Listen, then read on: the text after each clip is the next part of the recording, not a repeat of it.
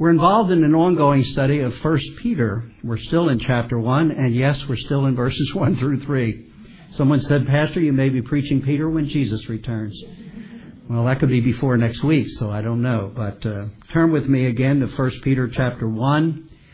For those that are here perhaps for the first time or have not been able to hear the previous messages that center on the first 3 verses, we do intend to make our way through the whole epistle to see what God has for us in this wonderful epistle.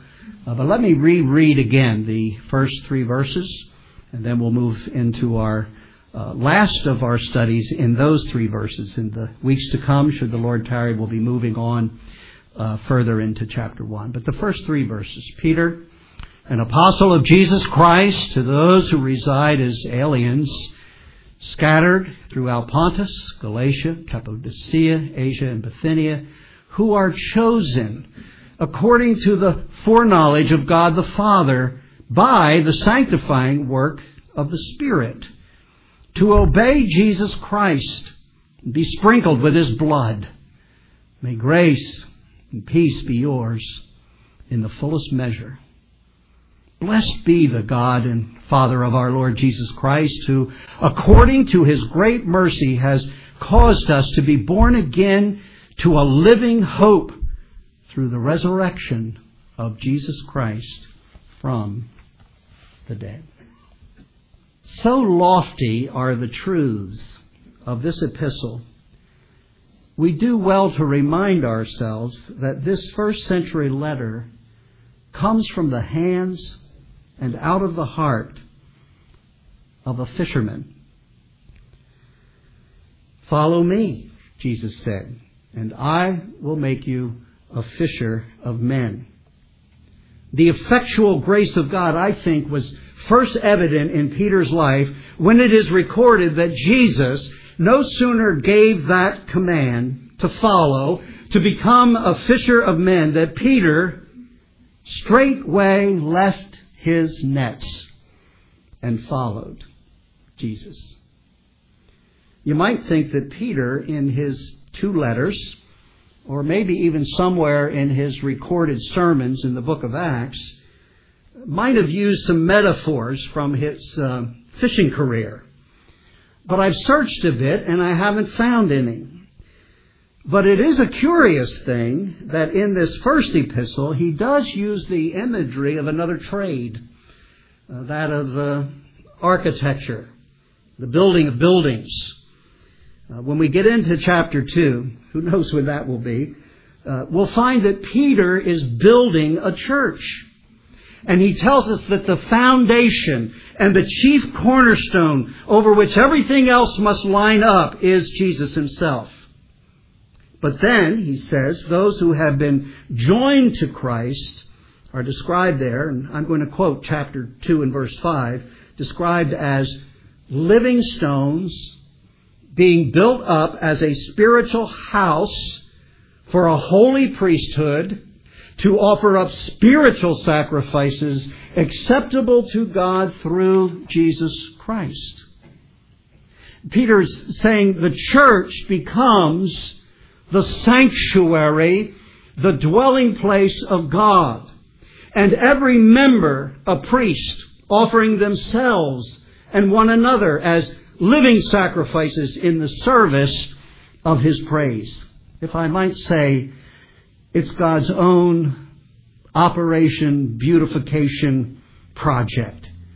His sanctifying, beautifying work in each of our lives, the living stones.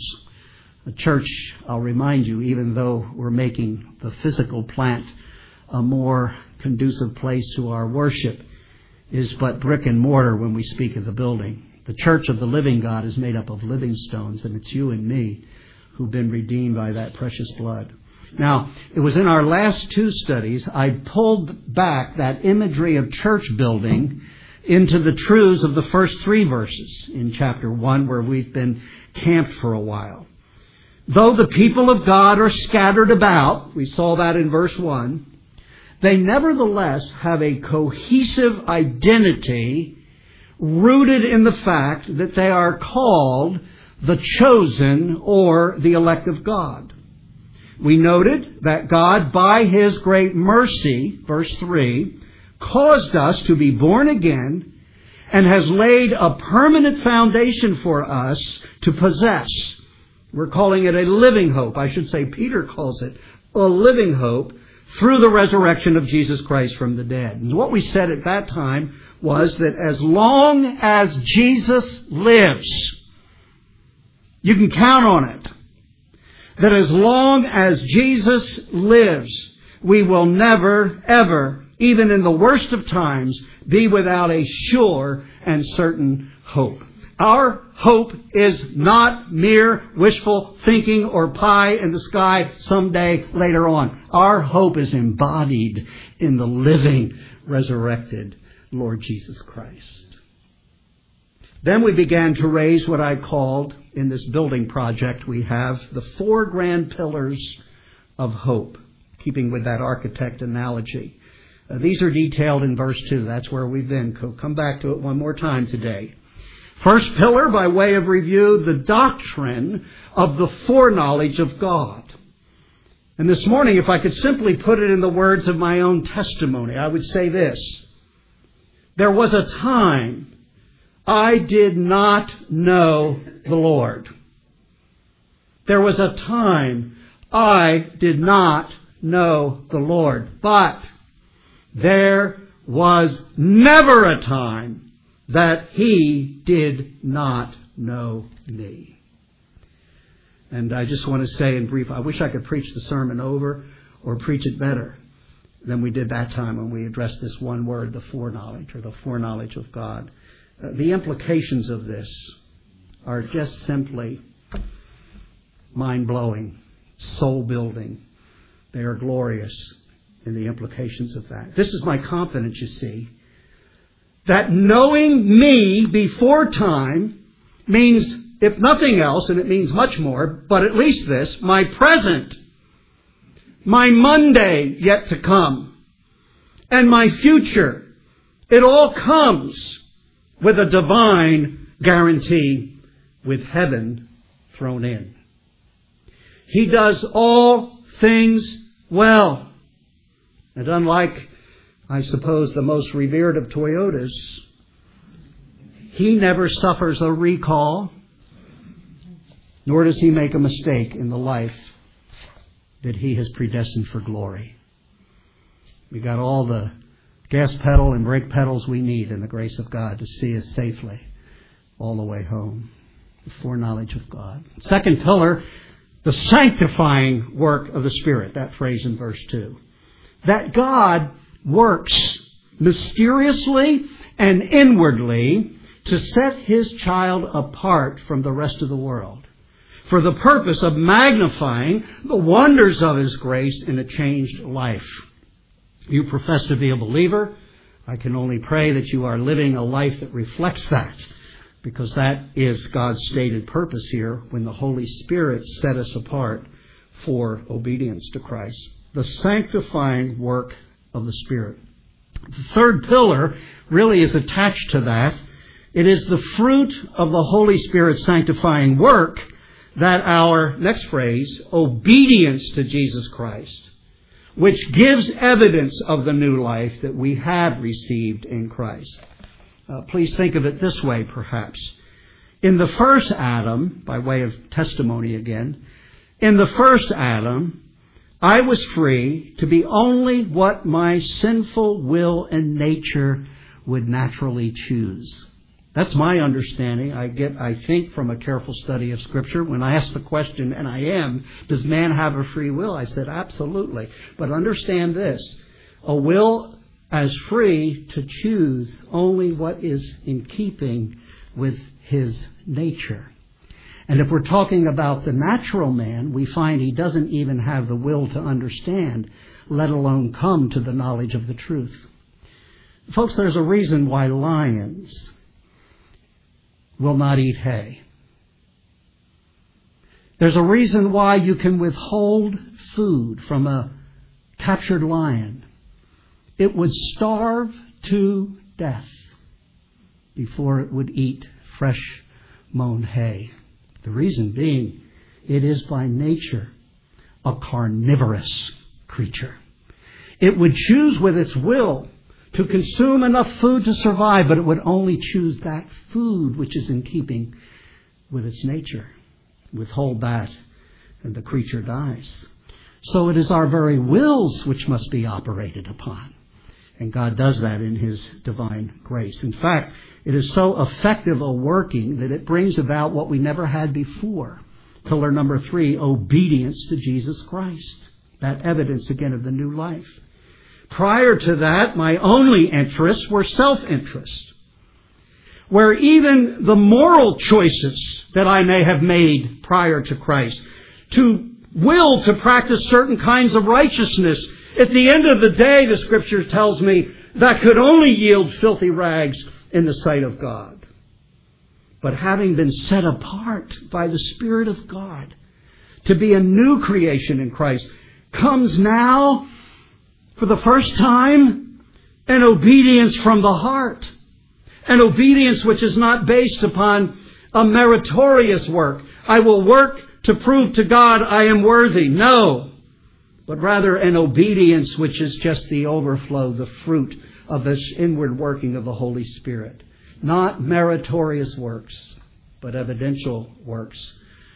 We work out, we obey the fruits of our salvation, but we do so only because, as the Scripture says, it is God who is at work in us. Listen to this. To will, to do His good pleasure. Now this makes what I'll call active, by choice, intentional obedience to Christ a true joy, not a drudgery. I have to tell you that sometimes I'm surprised by my own obedience. A weak a thing as it often is. Because I know if left to my old will and my old nature, I found myself doing things I would not want to do. But now I do. So I know that even my obedience, weak a thing as it is, I know it's coming from God Himself, and that my own flesh profits nothing. Now, this is why, should someone discover you being good, or you were to see something in me you think is praiseworthy from the biblical standard, both you and I should be very quick, should we not, to give the glory to God alone. Amen? Or apart from Him and that powerful grace at work and that inward working of the Spirit to bring me into obedience and conformity to His will, it would never happen.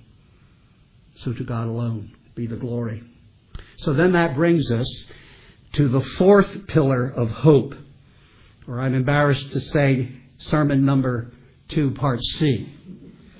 The last of the life-giving phrases. Toward the end there of verse 2, you'll see it. Here it is. To be sprinkled with His blood. A pillar of hope.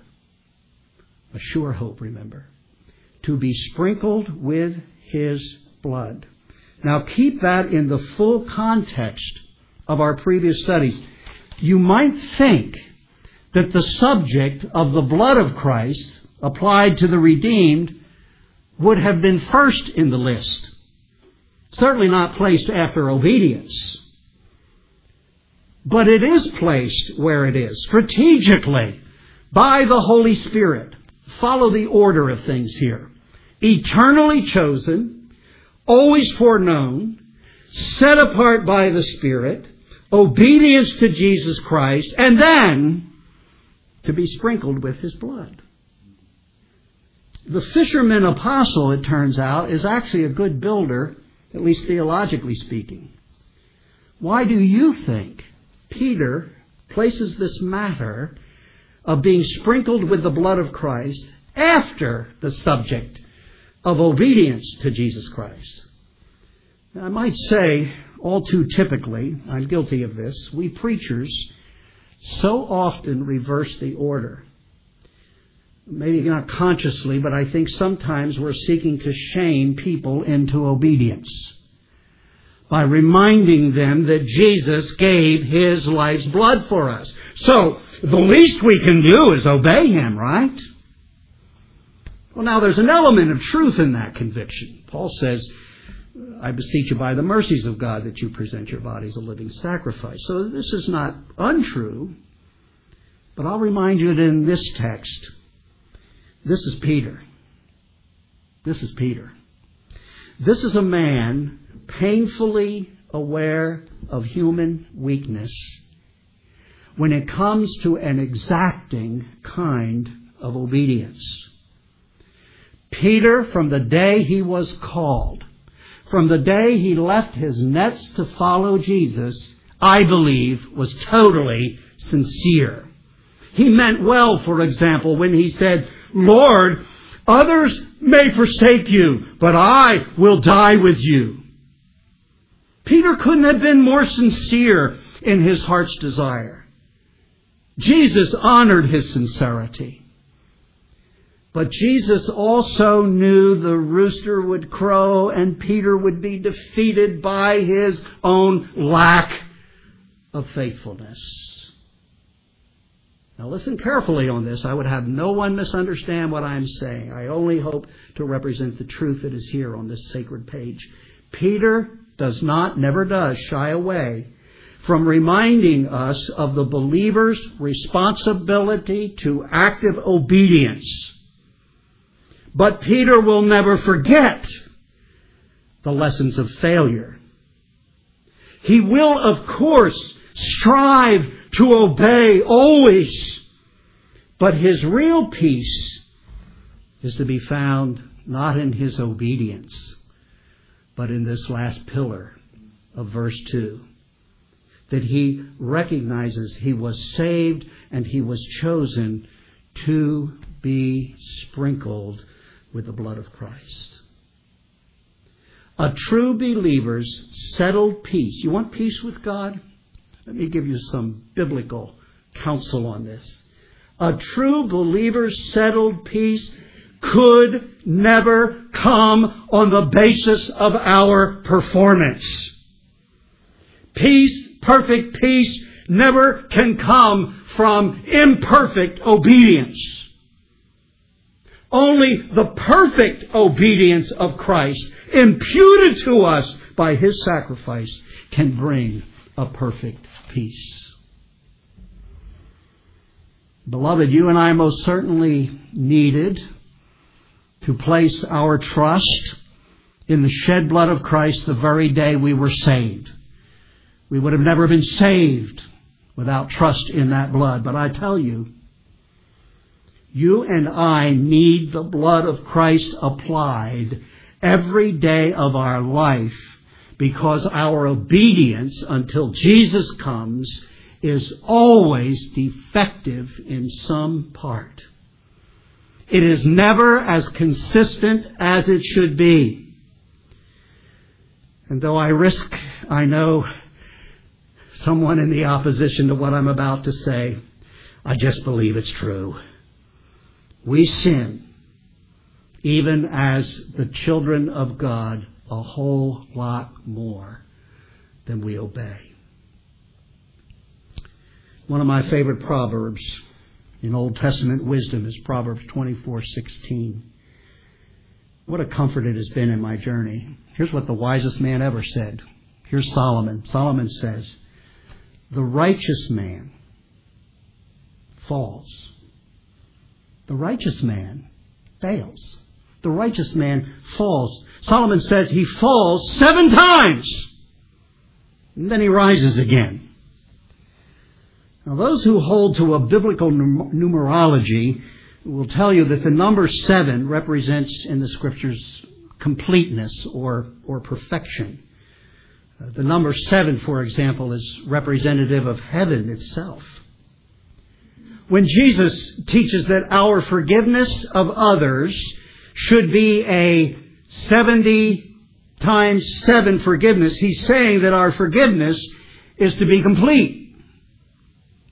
So, among the wisest of men, when under divine inspiration says, the righteous man, that is, the believer clothed in Christ's own righteousness, nevertheless still falls, and he falls 7 times. Do you understand what he's saying to us rather politely? Then when it comes to our obedience, we are all perfect failures. We are all still falling short of God's glory. So that Jesus would say, even when we've done it all, at least in our own estimation, would be best, he says, if you still identify yourself as an unworthy servant. You see, his holiness is still the standard for our obedience. Would you raise your hand if you've arrived at that? So that's why we fall 7 times. The good news is the righteous man rises again. Why? Because while we were chosen for obedience, while we are responsible for obedience, we are day to day, every day, many times a day, falling, failing. But each time we sin, we are being sprinkled with his blood. Cleansed again and again and again. Just as if we got saved all over again each new day. Yes, I know he only died once. And I know that the blood-soaked soil of Golgotha 2,000 years ago was thoroughly, powerfully effective for the salvation of every soul.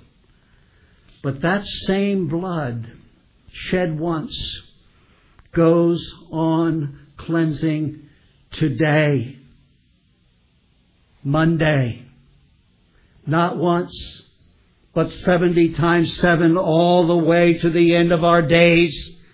I like to think of it, to the end of my sinning. For where sin abounds, the grace of God, what? Superabounds. The blood of Jesus Christ never loses its power. It's a good thing. Since we confess our sins, he is how faithful? He is ever faithful to forgive us our sins. And what else? To cleanse us from how much? All unrighteousness. There's power in the blood. Shed 2,000 years ago, just as efficacious to cleanse me today. And so I'm telling you that the blood of Jesus was not only necessary for your salvation on the first day you believed, it is both necessary and gloriously all sufficient to go on sprinkling you, cleansing us every time we are muddied and defiled by our fallings and our failings. Now, maybe you remember how Jesus first taught this principle to Peter. Jesus was washing the disciples' feet, and Peter was scandalized by it. Not my feet, Lord. But Jesus said to him, Peter, if I don't do this, if I don't cleanse your feet, you have no part of me. Well, that's all Peter needed to hear. He said, oh then, Lord, not my feet only, but give me a bath. Wash my whole body. Wash me. Jesus responded this way. He said, Peter, he who has been cleansed, that is, saved and cleansed the first time, does not need to be cleansed all over again, doesn't need to be saved all over again, but does need his feet cleansed from the defilements that come along the way in our journey home. And only Jesus can do the cleansing needed. Do you know when he did this foot washing? Just before he was about to say, you see this bread? It's my body, and it'll be broken for you. And this cup is a whole new agreement between God and myself, your Savior, that I will cleanse you from your sins by my blood. Let's take King David as an example of this because he's an extreme example. I want you to understand, David was already the chosen of God when he tragically sinned with Bathsheba. And guilty of homicide, by the way, in the premeditated death of her husband. He was, if you will, among the redeemed, and yet sinned so grievously, so willfully, and with such a hard heart that even repentance would come so very slowly. But God was faithful. The word of convicting truth in the mouth of the prophet preacher, thou art the man. And David, you know, comes to terms with his heinous crimes. But the question arose in his soul as perhaps it has in your own heart. What will give him relief from his shame? He cannot take back or undo the deed.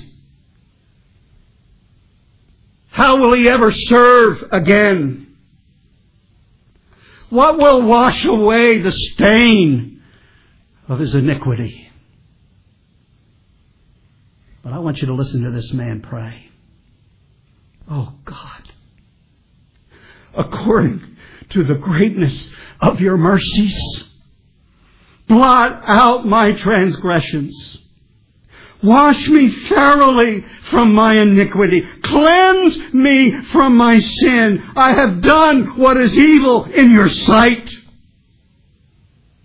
And then he says, purify me with hyssop, and I shall be clean.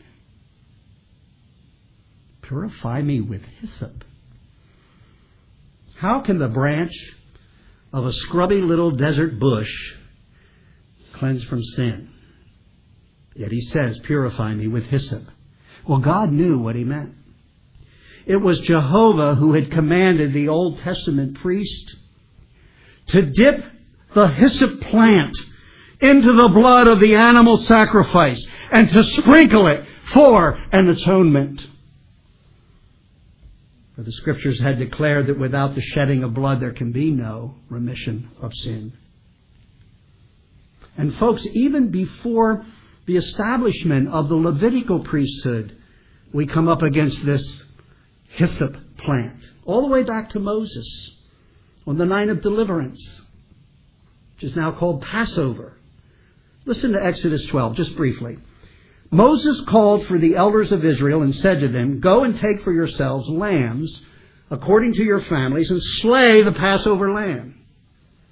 You shall take a bunch of hyssop and dip it in the blood which is in the basin, and apply some of the blood that is in the basin to the lintel and the two doorposts. And none of you shall go outside the door of his house until morning. For the Lord will pass through to smite the Egyptians. And when he sees the blood,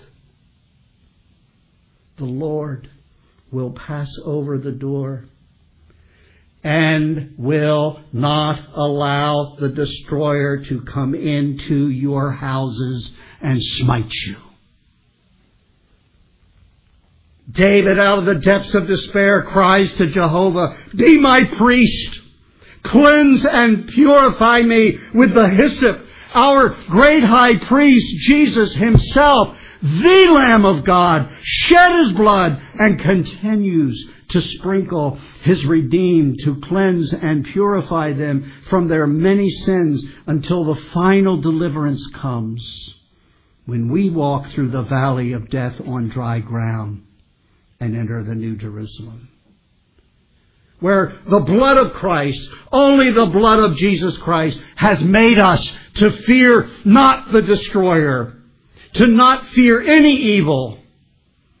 And looking back, having arrived across the threshold, we note that it was a blood-sprinkled pathway all the way home. Now that's hope. That's peace. And it is because it's truth. You come here today as part of your performance, thinking surely this will keep God on my side.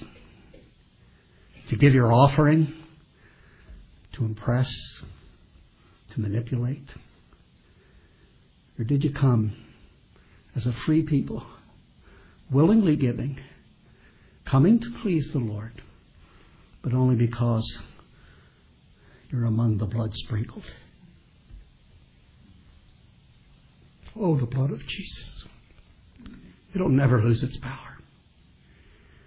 I was only 12 years old, and the blood of Jesus saved me. And now, a half century later, folks, that's a lot of sinning. The blood of Jesus is still cleansing me. I was sprinkled by His blood last Wednesday. As I remember Wednesday, I needed a fresh application of His blood. Then again on Friday. This very morning when I fell to my knees in my study and I cried, Lord, forgive me every lust of the flesh, the lust of the eyes, and my perpetual stubborn boasting pride. Cleanse and purify me by the blood of Christ so that I may be fit to proclaim the excellencies of your grace to my fellow sinners. You know what David prayed at the end of that Psalm 51? Having asked for the hyssop branch and a fresh cleansing by the blood, he prayed these words, restore to me the joy. You know, he did not say the joy of my salvation. He wouldn't want us thinking for a moment we had anything to do with our salvation. He says to Jehovah, restore unto me the joy of your salvation and sustain me with a willing spirit. And then these words, then this perfect failure of a guy, then will I teach transgressors your ways. He will say to every transgressor he meets, it's a blood-sprinkled way. And when I tell that to them, because I have personally experienced it, and because it is true, he says, here's what I know. Sinners will be converted to you. And if it takes your pastor publicly confessing how many sins can pile up in 50 years or 62 to get you to see this offer of full and complete forgiveness is available to you, I will so confess myself to be a sinner and only one saved by grace. You know that proverb I mentioned about falling 7 times and rising again? There's a second part in the parallelism that is Hebrew poetry. I didn't give you the whole proverb. Those poor folks in the first service didn't get it. We ran out of time. The righteous falls 7 times and rises again. Listen to this. But the wicked, those outside of Christ, those apart from the blood of Christ, stumble, Solomon says, into calamity. Talk about a disaster in Haiti. There's a greater one. A sinner who has not been sprinkled by the blood of Christ tumbles down into utter chaos. It is a figure of hell itself. And so I say this to anyone here this morning who has not yet been sprinkled with the blood of Christ. You need to come to Him. You need to come to Christ. You need quite literally to plead His blood for your covering, for the cleansing of your mountain of sin. As His representative, as an ambassador of His gospel, I plead with you, come to Christ. Flee to Christ.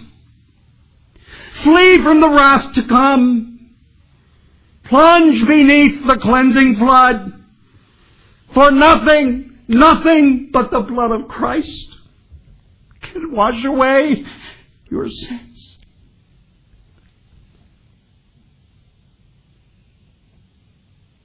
Come to Christ.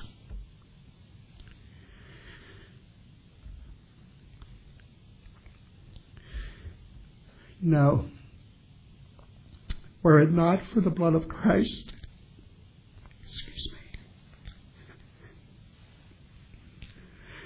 the weight of my sins for just 1 week, let alone 50 years, would have crushed me and made me fit only for hell.